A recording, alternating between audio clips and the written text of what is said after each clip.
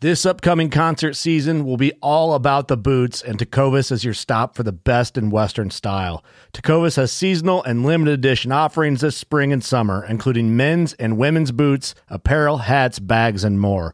All Tecovas boots are made by hand in a time-honored tradition with timeless styles that are always on trend. And Tecovas has first wear comfort with little to no break-in period. It's hard to find this level of comfort paired with this level of style. Stop by your local Tecovas store, have a complimentary drink or two, that's WCB style, and shop new styles. The smell of fresh leather and friendly staff are at your service. Many stores even have leather custom branding to make your boots truly personalized. And with regular live music and events, there's no in-store experience like it. If you can't make it into a store, just visit tecovas.com. That's TECOVAS.com. They offer free shipping on all boots, as well as free returns and exchanges, and ship right to your door. Go to tecovas.com and find your new favorite pair of boots today. Fishing like a local isn't just about catching fish. It's about connecting with the environment and the people who call it home. It's about hearing the stories and traditions that have been passed down for generations and sharing unforgettable moments with the people you meet along the way. Fishing like a local is having an experience that stays with you forever. And with Fishing Booker, you can experience it too, no matter where you are. Discover your next adventure on Fishing Booker.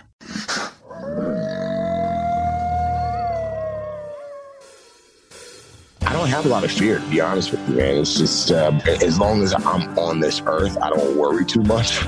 They beat me to a pulp. I mean, they beat me pretty bad. I mean, I was a 9-year-old kid. Asking that question is kind of like asking a fish, like, how do you deal with swimming your whole life? Like, it was just my environment. It's what I grew up in. I was speaking to the inmates who had just graduated from high school, and, I was telling them the same thing. I know you're in jail, but you can't let this define your future. You have to have a deep-rooted emotional reason as to why you want to do something. Because if you don't have a deep-rooted emotional reason why, once you face adversity, that good idea is going to quickly turn into a bad idea. And my thing is giving back. How can I give back? How can I serve? How can I open up the door for somebody else? Hello, this is Remi Adeleke, author of Transform, and you're listening to The Wild Initiative. Put down your latte and pull on your boots. Our culture needs people that are leaders and not people that are waiting for somebody else to show them how to do it. Those fields of tofu, that was formerly habitat for wildlife. You're killing off wildlife by being a vegetarian just as much as a hunter when he kills a deer. I'm like, well, you see that bush right there? There's your bathroom. Yeah. My dad wears a Levi jacket. He sits in front of a sagebrush, and he tells me the best camo is hold still. Not to Donnie Vincent this, but be relentless in everything you do. Don't crap out, go back to the truck with excuses or whatever. Okay, assume I get a deer. How do I cut it up to fit into a Honda Civic? Just get outside and go, because once you do, it's all gravy from there. Hey, this is Zach Griffith. This is Hannah Barron. This is Jason Phelps of Phelps Game Calls. Hey guys, this is Cody Rich from the Rich Outdoors Podcast. What's up guys, this is Chad Mendez. You're listening to The Wild Initiative.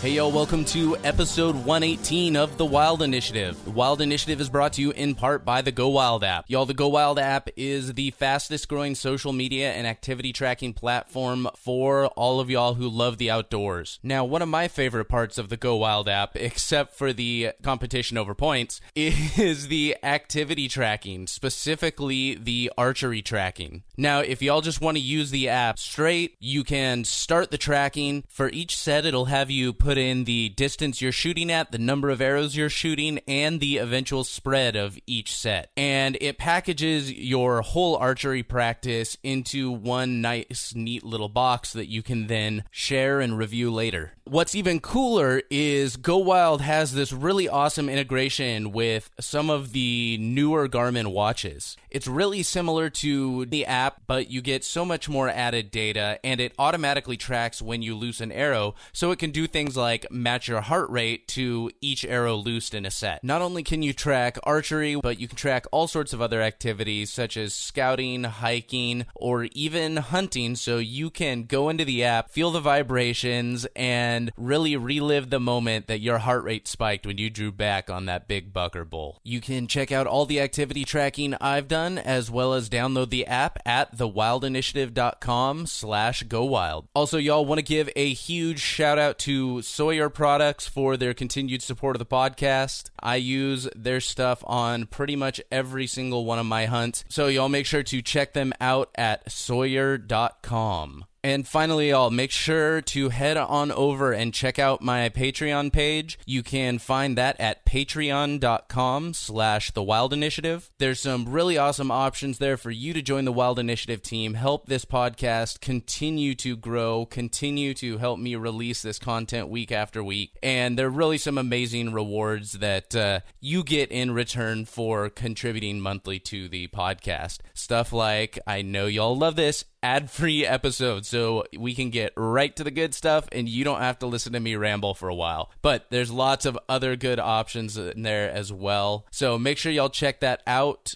You can find a link to that on the support page on my website, or go straight there at patreon.com/thewildinitiative.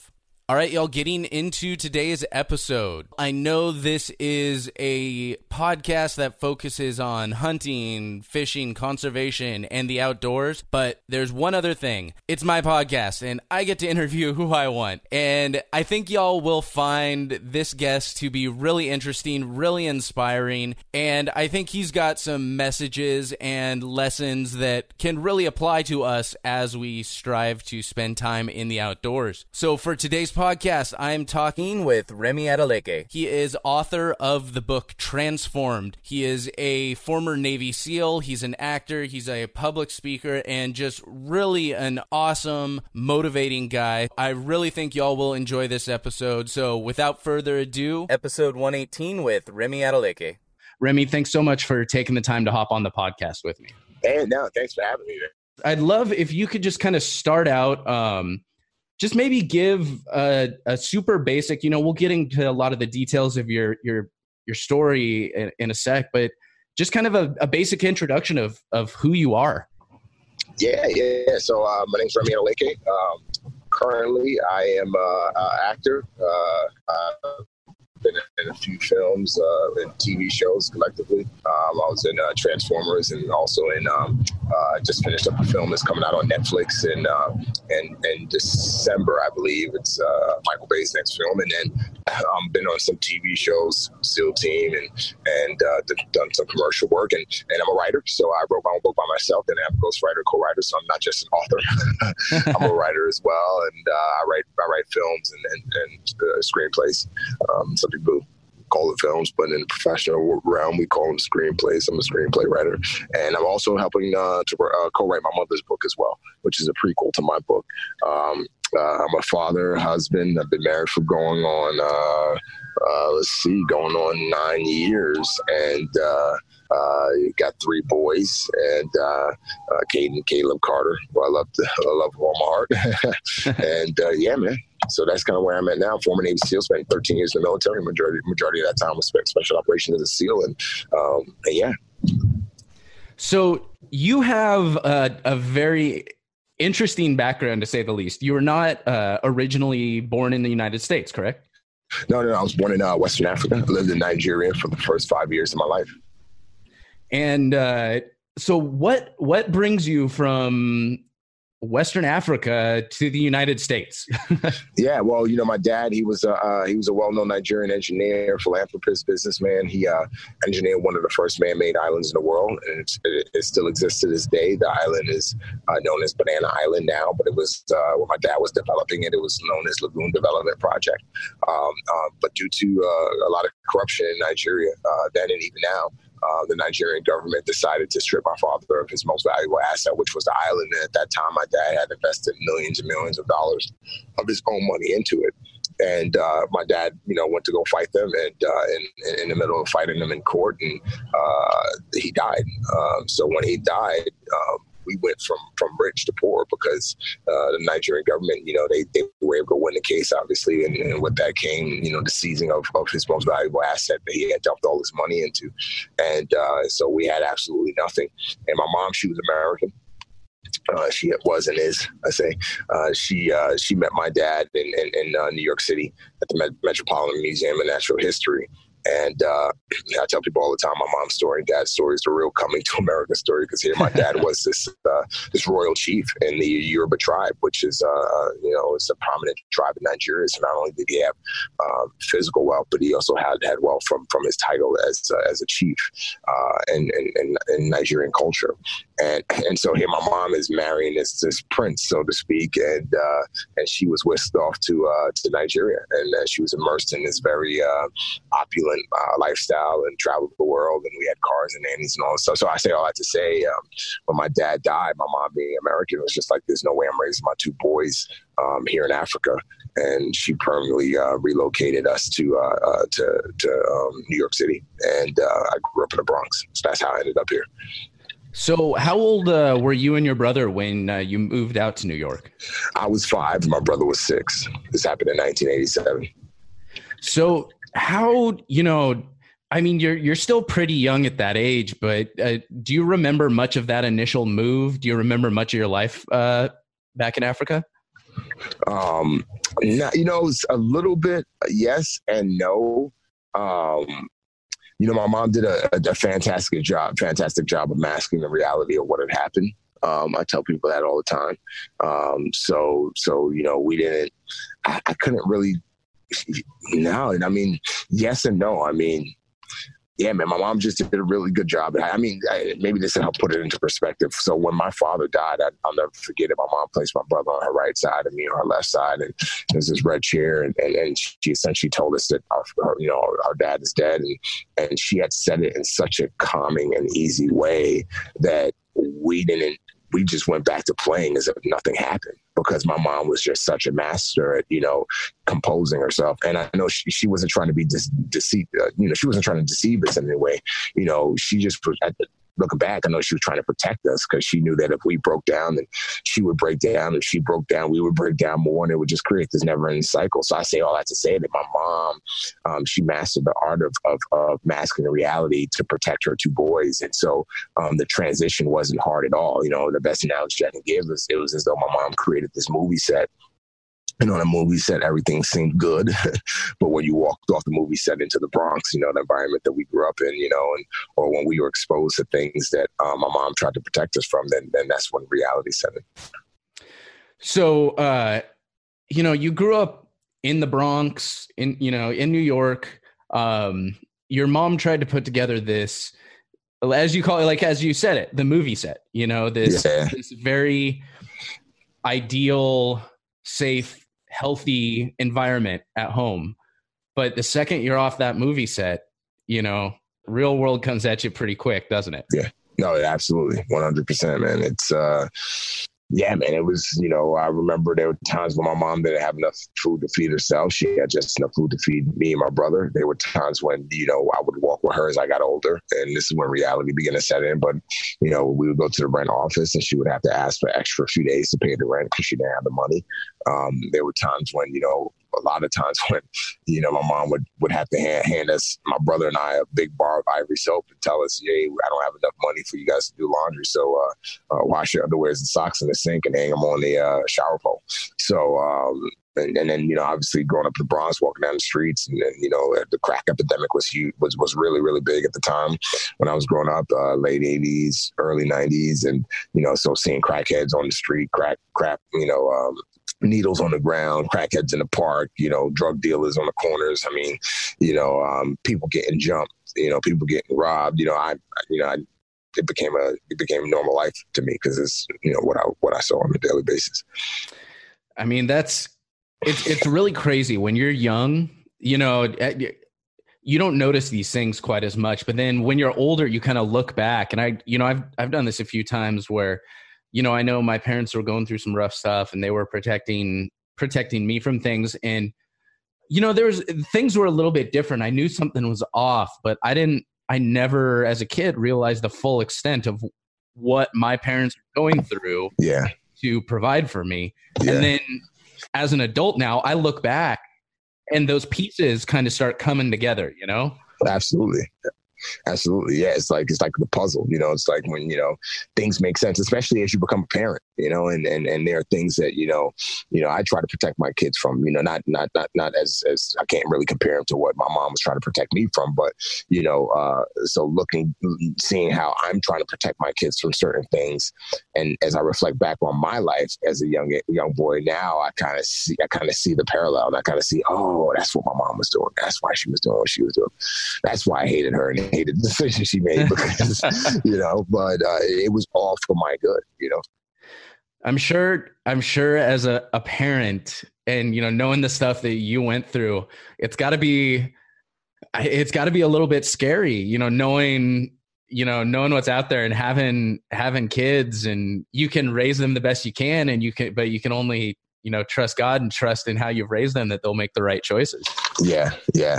Now, I don't have a lot of fear, to be honest with you, man. It's just because, I know one of the reasons why I ended up going down the road I went down, I'm sure we'll touch on this, because, I didn't have a father in my life to really, to put his hand on the finger on my forehead and tell me to stop.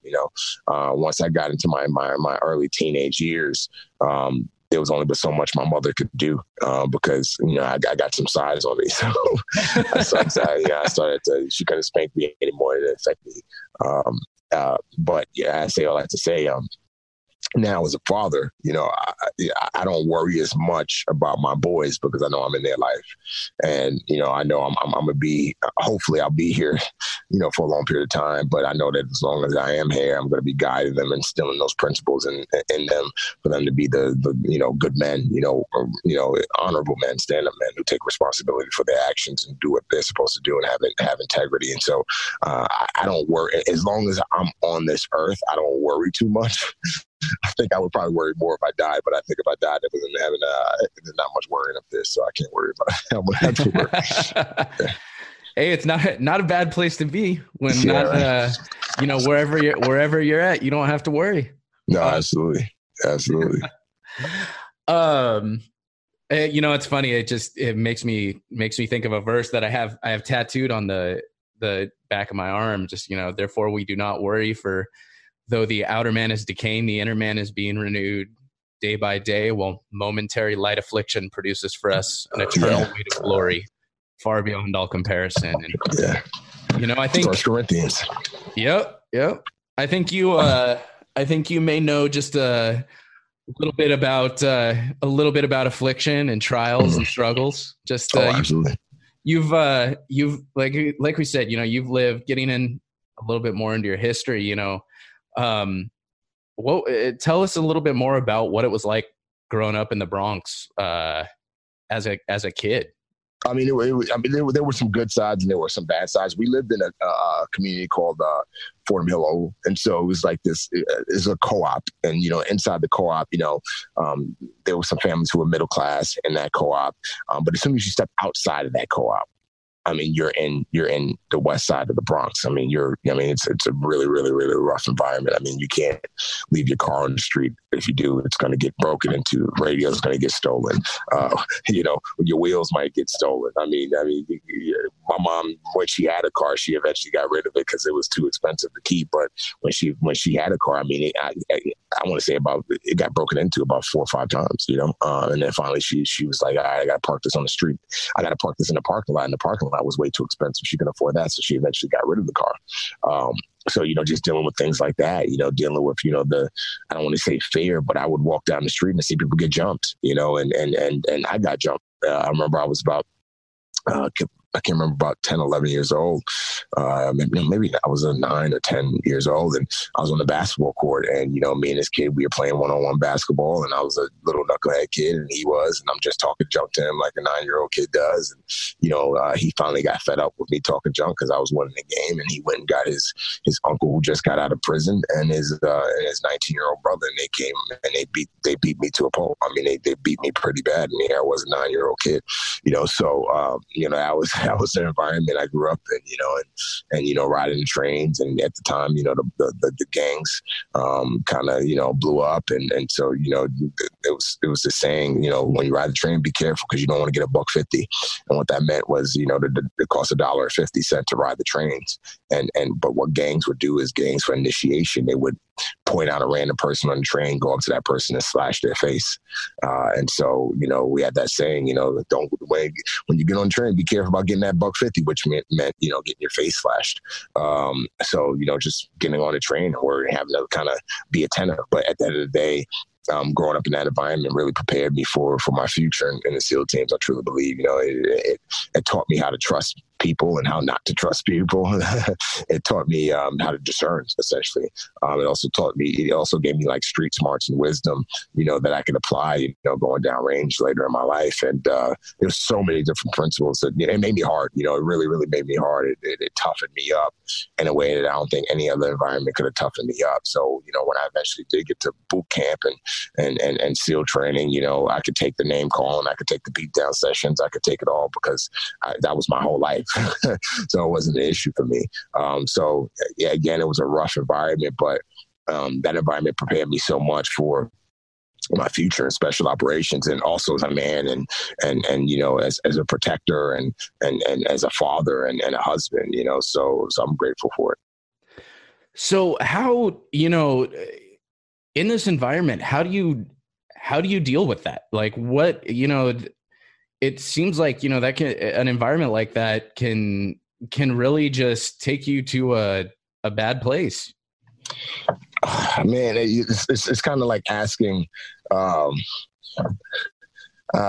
trying to think of an analogy, but I think asking that question is kind of like asking a fish, like, how do you deal with swimming your whole life? Like, that must suck where you just have to constantly move and swim in the water your whole life, you know what I mean? But that's your environment. So it was just my environment. It's what I grew up in, so it's like, how do I deal with it? You deal with it. It's not, you can't, there's no outlet. There is no, I'm going to run to Manhattan and live in a high-rise apartment. There is no escape, and the mindset is you'll never get out of this environment.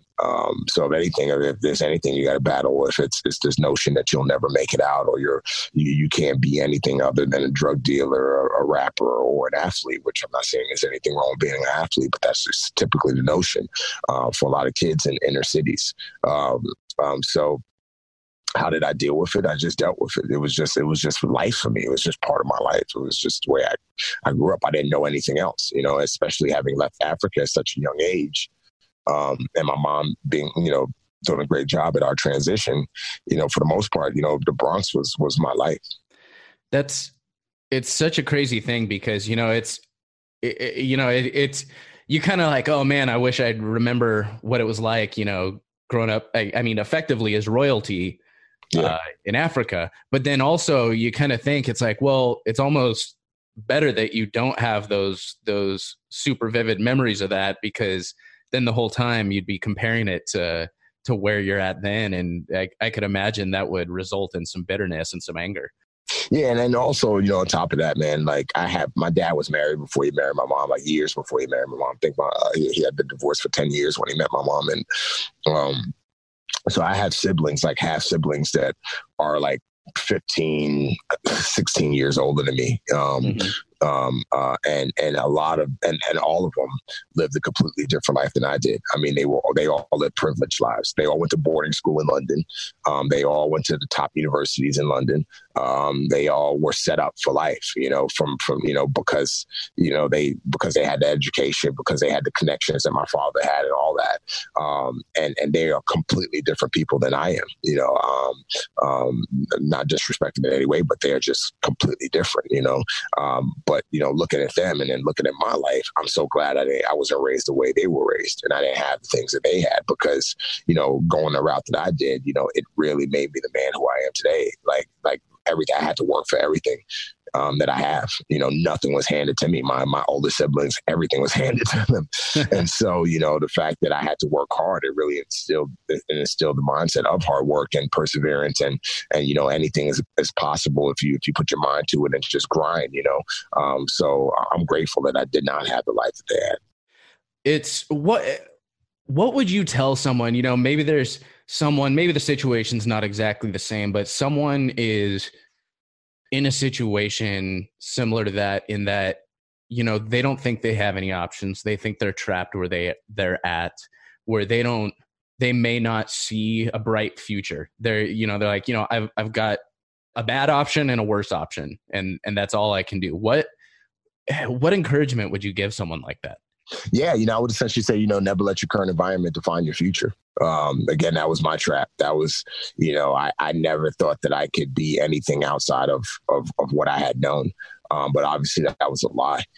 So, one thing I try to tell young people, because I volunteer with nonprofits, and I was at Rikers Island Jail back earlier in June, speaking to the inmates who had just graduated from high school, and I was telling them the same thing. I know you're in jail, but you can't let this define your future.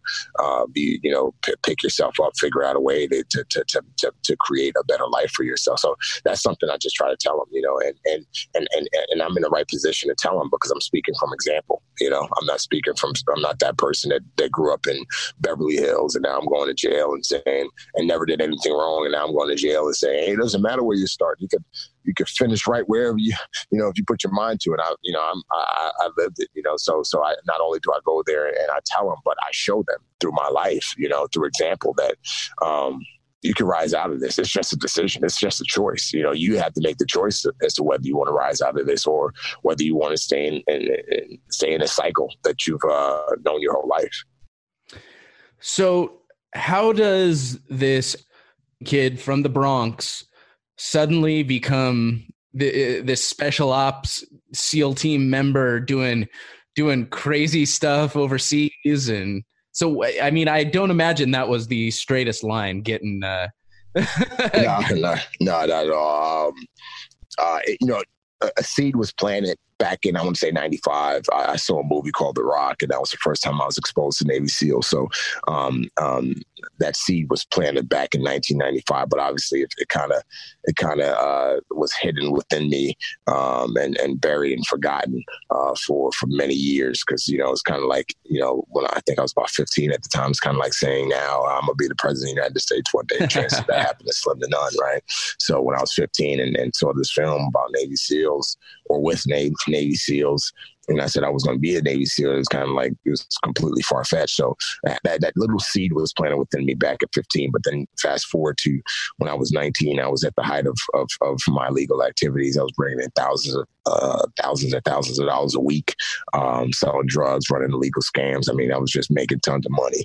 And long story short, I got involved in a deal with a drug dealer that went bad. I sold some products that were supposed to last for a certain amount of time. Those products only lasted for a fraction of that time, and he essentially threatened my life. So, after I made him his money back, I made the decision, I'm getting out of this game. I'm not going to do the legal thing anymore. And then fast forward 6 months later, I was just laying in my bed and I heard this voice speak to me, tell me I needed to get out of the Bronx. And at that time, I thought it was, my subconscious bothering me. But in retrospect, I truly believe it was the voice of God. And I battled with that voice. I battled with that idea for a few minutes. And then finally, I looked around in my room and I said to myself, Remi, what else do you have left? You're about to turn 20. You graduated from high school, but, everything that you've tried to do has amounted to nothing. And what are you going to do? Keep, sleeping in your mother's bedroom until 11 o'clock in the morning and then getting up and watching TV until it's time to, go to sleep and do it all over again. So I made the decision to get out of my bed, and then I went down the street I grew up on, and I went to the Marine Corps recruiter's office, and I sat there for about 15 minutes. No one showed up. So I got out, walked out of the Marine Corps recruiter's office, and I walked into the Navy recruiter's office. And it was a blessing that it happened that way because there were two things that the Navy recruiter did, who I met, Tiana Reyes. The first thing, she had me do a practice test to make sure I was academically qualified to join the military, which I passed and showed I was. And then she ran my background check, and when she ran my background, my criminal record, she found out I had 2 warrants out for my arrest. I had a warrant in New York and a warrant in New Jersey. And I got up and I got ready to run out of the office. And she said, where are you going? I said, I'm getting out of here. I don't feel like going to jail today.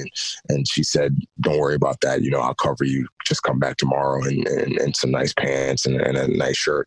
And so I did. And she was in her dress uniform. She took me to both judges, the judge in New York and New Jersey, advocated on my behalf to get my record expunged. 9/11 had just taken place about 9 months earlier. So both judges were sympathetic. They saw my decision to join the Navy as patriotic, and they both unanimously expunged my record. And then she went a step further and fudged all the paperwork in the Navy to sneak me into the Navy, and that's how I got to the Navy. And that changed. That's where it all started. That's where it started as far as the Navy, not special operations, but the Navy. And then when I got to boot camp, there was a Navy SEAL came to my boot camp division, and he put on a presentation, which was a video showing what SEALs did, showed guys jumping from planes and scuba diving and just running around with cool guns and just doing all of this cool stuff. And I'm getting paid to do it too, which was, added benefit. And that's when that dream that I had, years earlier after I watched The Rock kind of reemerged within me. And I was like, man, I want to be a SEAL. I don't want to do anything else in the Navy, but I want to be a frogman. But I was totally unqualified. I didn't meet any of the qualifications to even try out for SEAL training. Well, there was one very important qualification, if I remember correctly, that you definitely did not have. What was that main qualification? I couldn't swim, man. I couldn't swim, man. I didn't have the academic scores. I was super skinny. Could barely do a push-up. I mean, it wasn't just a swim. It was a combination of things, man. I was unqualified in every single way to be a SEAL. I mean, as a matter of fact, when you look back at it, there's no reason why I should have ended up becoming a SEAL. And I tell people all the time, when you have a dream, it's called a dream for a reason, because it's going to be hard to achieve. And when you have a dream, most likely you're going to have, deficiencies as it relates to that dream. Some deficiencies might be small, some deficiencies might be large, but if you want to reach that dream, you have to be willing to do the extra hard work, not the extra hard work, but the extra hard work in order to overcome those deficiencies. And so, that's what I did, man. I didn't look at my deficiencies and say it's impossible, which if you looked at it on paper, if you looked at my qualifications on paper, you would say, okay, this guy is totally unqualified and it is impossible that he will ever be a SEAL, because technically it was. But I did the work, and within a year of checking into my first command, I was checking out, and I had met every qualification to get into SEAL training. And, I got in, and in less than a year with swimming, academics, push-up test, passed all of the physical stuff, and went to SEAL training. I got kicked out halfway through the first time I was there, but I went back and I made it through and became a SEAL, man. So, yeah. That's just... that's so amazing. We were talking earlier, and I kind of told you the goal behind this podcast is to inspire people to chase what they want, to go, to stretch their limits, to push beyond them, to really, push past what they think they can do or what other people say they could do.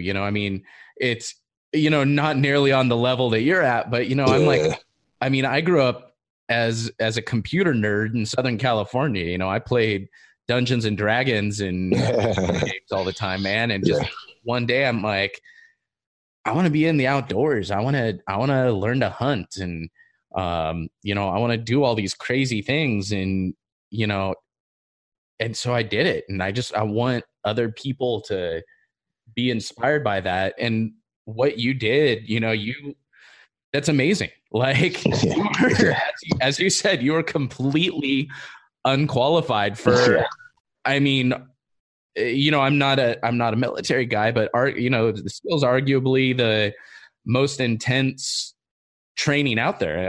Correct me if I'm wrong, but no, yeah, you're right. It's considered the toughest military training known to man. The class that I eventually graduated with, started out with 270 guys, and only 29 of us graduated, so, and that's the way it is every class. The attrition rate is like anywhere between 80 and 90%. So, yeah, it sucks. It straight up sucks, so you're right on.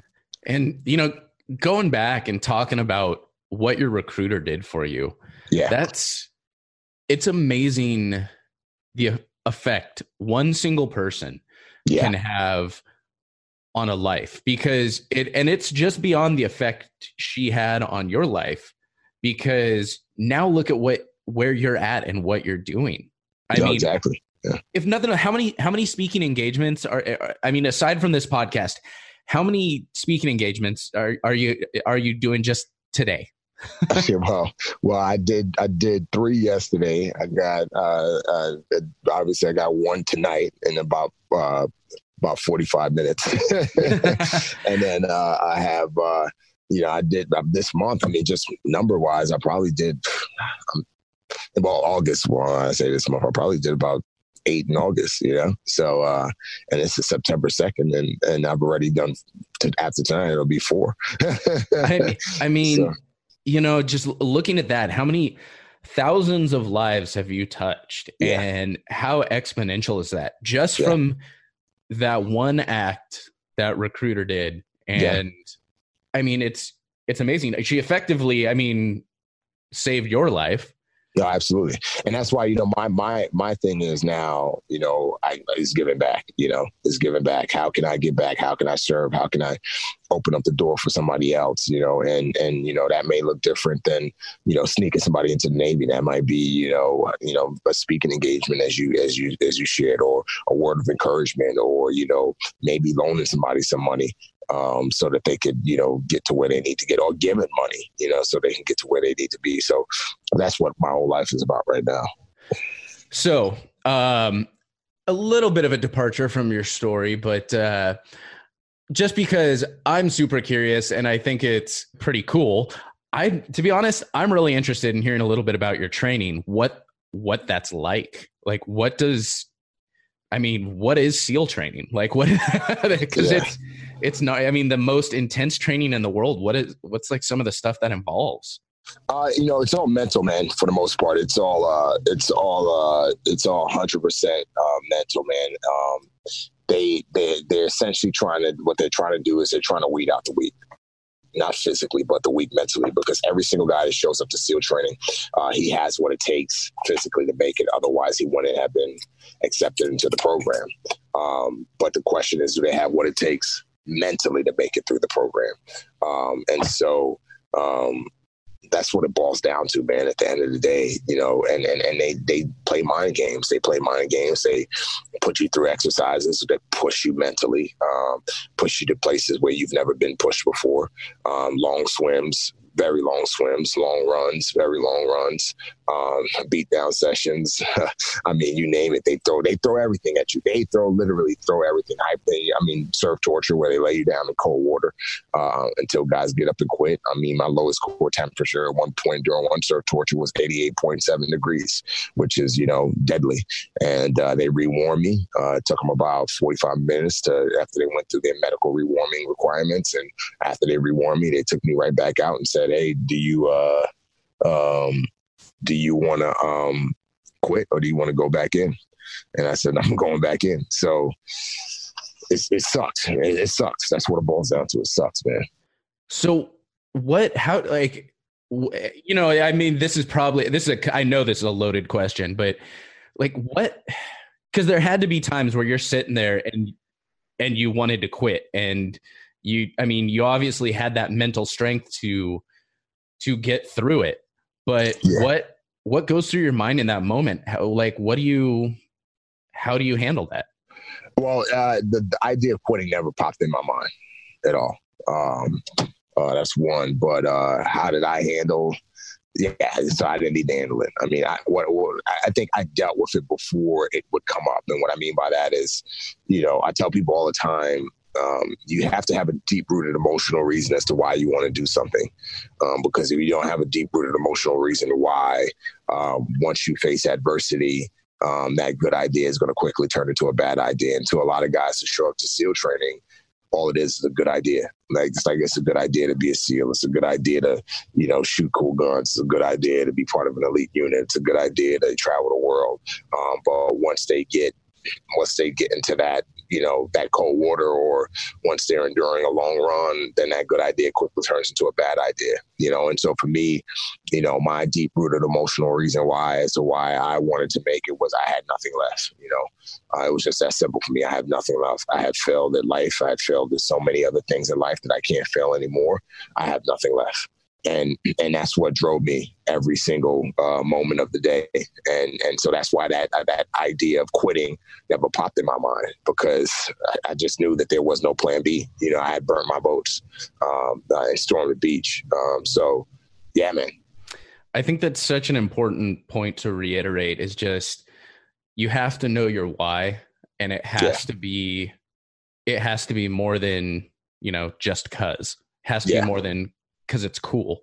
There has to be some connection for you to what you're doing for anything that's hard, for anything that's a challenge, or where you'll face adversity, whether, once again, like top of the chain there, like SEAL training, or, a bit further down, something like going on into the outdoors for days at a time, where you're, hiking these giant elevations and just destroying your body one day at a time. But and you have to decide, it's such an important thing. You have to decide before you start, before you're ever out there, that quitting is not an option.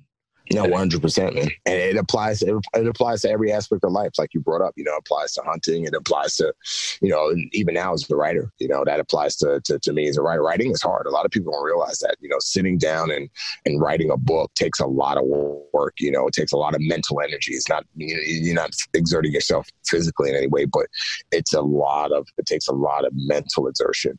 And, it's easy to quit. It's easy to say, okay, you know what, this chapter is not working and it hasn't been working, or this scene is not working and it hasn't been working. So, I'm going to scrap all of this. I'm going to start all over with a different project. It's so easy to quit writing. And so that principle, applies to me as a writer. Once I commit to a writing project, one, I have a deep rooted why as to why I'm doing it, because I want that thing I want to finish it. And two, I'm not stopping.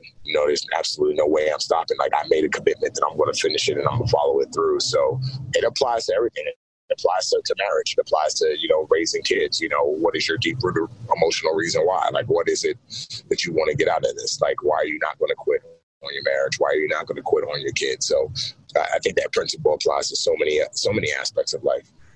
And it's interesting. I think it's so much easier to quit on things that are mentally challenging versus things that are physically challenging, to where, like, it's a struggle at any time, but it's easier to push through sore muscles than it is to, when you're doubting yourself, or you're doubting that you can do something. 100%. So there is, you joined the military, you went through SEAL training. There's, I'm still making my way through the book. I haven't quite gotten all the way through the book yet, but so I'm not 100% on the timeline, and correct me if I'm wrong, but there was, if I remember correctly, it was during SEAL training that there was another pretty transformative event in your life, correct? When you came to know the Lord. Yeah, man. After I made it through SEAL training, actually, after I made it through SEAL training, I won't give it away all the way. I'll let people find out when they go get the book. But long story short, man, I had achieved, a lot of success. I think, becoming this graduated from SEAL training was, I think that was the biggest accomplishment of my life at that point. And, with success, if you're not careful, could come a lot of pride. And, my pride was led me to do a lot of destructive things and hurt a lot of people, specifically women. And long story short, I'll let people read the book to find out, the details. But I just hit rock bottom. I had a rock bottom moment.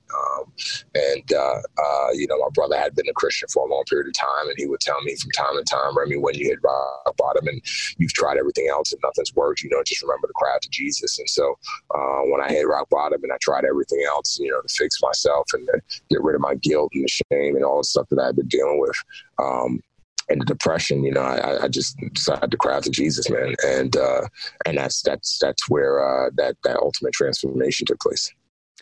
And it's amazing because, you tell your story and, people see it even more in the book, but as you go through your story, you can see so clearly how God prepared you for that transformation, and especially, it's so obvious even in just the metaphor you have in your recruiter of what she did for you, as a metaphor for what Christ did for all of us. And I'm sure to some extent, she was putting herself on the line. No, she was a little bit with what she was doing for you, and risking her neck. And it's it's an amazing thing. And you have such a powerful witness, powerful story, and just everything from my time following you and watching your different videos, things like that. You really are an amazing man of God, and I just want to,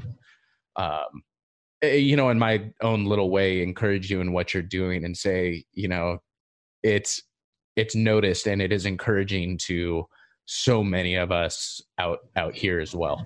Thank you so much, man. Thanks for the encouragement, brother. But yeah, so you went through, you made it through your SEAL training. You discovered Christ. You spent a lot of time overseas, 13 years, correct? Yeah, 13 years total, man. Man, that's crazy. And I don't want to give away too much from the book, but now how do you go from being in the military to what you're doing now, from to the acting, to the writing, to the public speaking? Because again, I don't imagine that was the straightest of lines. Yeah, it was a gradual process. I kind of started out speaking when I was in the SEAL teams. My chief on the deployment, he recognized I was a Christian, and he where we were getting ready to deploy to, there weren't going to be any chaplains, and so he wanted to make sure that all the boxes were checked. And part of that was he wanted to make sure the guys had like some type of spiritual outlet. And so he tapped me to be the lay leader. So we weren't on missions on Sunday, I was leading church service. And if we weren't on missions on Wednesday, I was leading Bible study for guys who wanted it. And so that's where my teaching and speaking, public speaking really, really started. And, fast forward, when I got back from that deployment, churches started reaching out to me and asking me if I would come speak. And then I would. And then, speaking engagements started getting bigger. And then I started doing corporate talks and team talks with athletic teams, just business related and team based stuff, nothing, spiritual related. And it just kept growing and growing and growing. And when I got out of the military, my expectations was, I'm going to be a public speaker, but that didn't work out as much as I did, right after I got out. And, so I was struggling to find out what to do. And I was considering, applying for a government agency and so I started that process. And then, when I was in the middle of that process, I received a phone call to be in a movie. It sounds like it was just literally that easy. I was sitting at my desk writing papers for grad school, and my phone rings, and somebody who was in the film and TV industry asked me what I was doing the next day. And I said, nothing much for writing papers. And they said, hey, can you come, work on this movie? The movie happened to be Transformers. And that one day ended up turning in 6 months. And, that's kind of how I got in the film and TV industry. It just opened up more doors for me. And again, it wasn't anything I was searching for or wanted, it just kind of came. And then, how I got into writing was through the movies. When I went to go promote Transformers, I was part of the press tour. I went on the Today Show and shared my story along with, promoting the film. And Kathy Lee Gifford, she said, you need to write a book, and your book needs to be made into a movie. And then she took me backstage and reiterated that. And she's the one who walked me to my publisher and got me a book deal. So I signed my book deal with the publisher, and the rest is pretty much history, man. That's how I got into writing. And after I finished writing a book, I was like, yeah, man, I love this writing thing. I want to continue it. And so that's how I got into writing screenplays and writing films and consulting on films and scripts and stuff like that. So that's kind of how I got into the industry, man. It was never anything I was seeking to do. The Lord just kind of started opening up these doors, and, I just walked through them. Well, and it's funny that of course the movie was Transformers, because now you've kind of got this lifelong, I guess, affair or relationship with Michael Bay. Between The Rock and it kind of all comes full circle, doesn't it? No, absolutely. Totally full circle, man. Like, I think it's not a coincidence that, his first 2 films inspired me to be a SEAL. And then fast forward now to, he's the one who put me in my first movie, got my second career started. So we've already touched on this just a little bit, but I always kind of like to close out with, if maybe you're talking with someone, after maybe somebody comes up to you after a speaking engagement, something like that, and if they look at you and they're like, man, whether it's maybe they want to be a SEAL, maybe they just have an aspiration to start a business, to do something, to go out and hunt, something that they feel like is beyond them, that they're not qualified for, that they aren't strong enough to do, that they're not smart enough to do. And, they're kind of telling you about this, and like, just maybe it's just not my thing. What encouragement, what words of wisdom would you give someone like that? I want to give them any encouragement. Because if you're already coming, if you have to, and this is something that, I get questions like that all the time from people on social media. I want to do this, but I don't know if I could do this. And I say, well, then don't do it. If you don't have confidence in yourself, if you need to go to somebody else to get confidence to do something big, chances are you shouldn't even be attempting it. You should never need, and this is my personal opinion, I could be completely wrong in it. It's just my personal take on it. And, but if you need to get encouragement from somebody to be a SEAL, there's no way you're going to make it through SEAL training. I mean, that's just the reality of it. If you need somebody to encourage you to be, because and let me just put it this way, this probably help put it in the context. When I was training to be a SEAL, I never trained with anybody, and I didn't for a reason, because, and I didn't know this, but until I got to SEAL training. But when you train with somebody, you really begin to rely on them to push you, and SEAL training is one of those things where it just gets so bad that if you're looking for that person who pushed you for 2 weeks or 3 weeks or a month or however long you were training, that person's probably going to quit, and two, they're not going to be next to you all the time. And if they're not next to you and they're not there to tell you keep going, you're going to quit. And you shouldn't, if you have a dream, if there's something that if you have a deep rooted emotional reason as to why you want to do something, you shouldn't need anybody to encourage you. You shouldn't need another SEAL who you go up to at a speaking engagement to say, oh yeah, you can do it. You know what I mean? So yeah, I would tell them, hey, if they're trying to do something big that they're not sure that they can do, and they come up to me and ask me, what do you say? I'm going to say, well, go find something else to do. And I'm not trying to be harsh. I'm just trying to be real, because, the reality is, you got to have confidence in yourself. I had confidence in myself when it came to being a SEAL. Like, I was totally unqualified in every way, but I still made the decision that, I don't care if I'm unqualified. I don't care. I'm going to make it. I'm going to make this happen. I'm going to do it. I don't know how I'm going to do it, but I'm going to do it. I don't need anybody to tell me I'm going to do it, but I'm going to do it. And so that's my 2 cents as it relates to that. No, I absolutely love that. And it's funny because it's one of those things to where you probably got 2 people that would come up and ask you that question, to where you got one person who's probably super timid, unsure, and they may walk away, and it may be better that they don't do something. But then you probably got that other person that comes up and asks you, and you tell them that, and they're like, well, forget that guy, I'm going to do this. Like, it almost has the opposite effect of, where it's like it kind of solidifies it in their mind. Like, the second somebody I'm that way. Yeah. Like, the second somebody tells me I can't do something or I'm not able to do something, oh man, I don't care if I may not have wanted to do it in the first place. Yeah. I suddenly do now. Yeah. Yeah, for sure. Yeah, 100%, man. Awesome. So, all right, if people wanted to find the book, to pick up a copy of Transformed, where can they find it?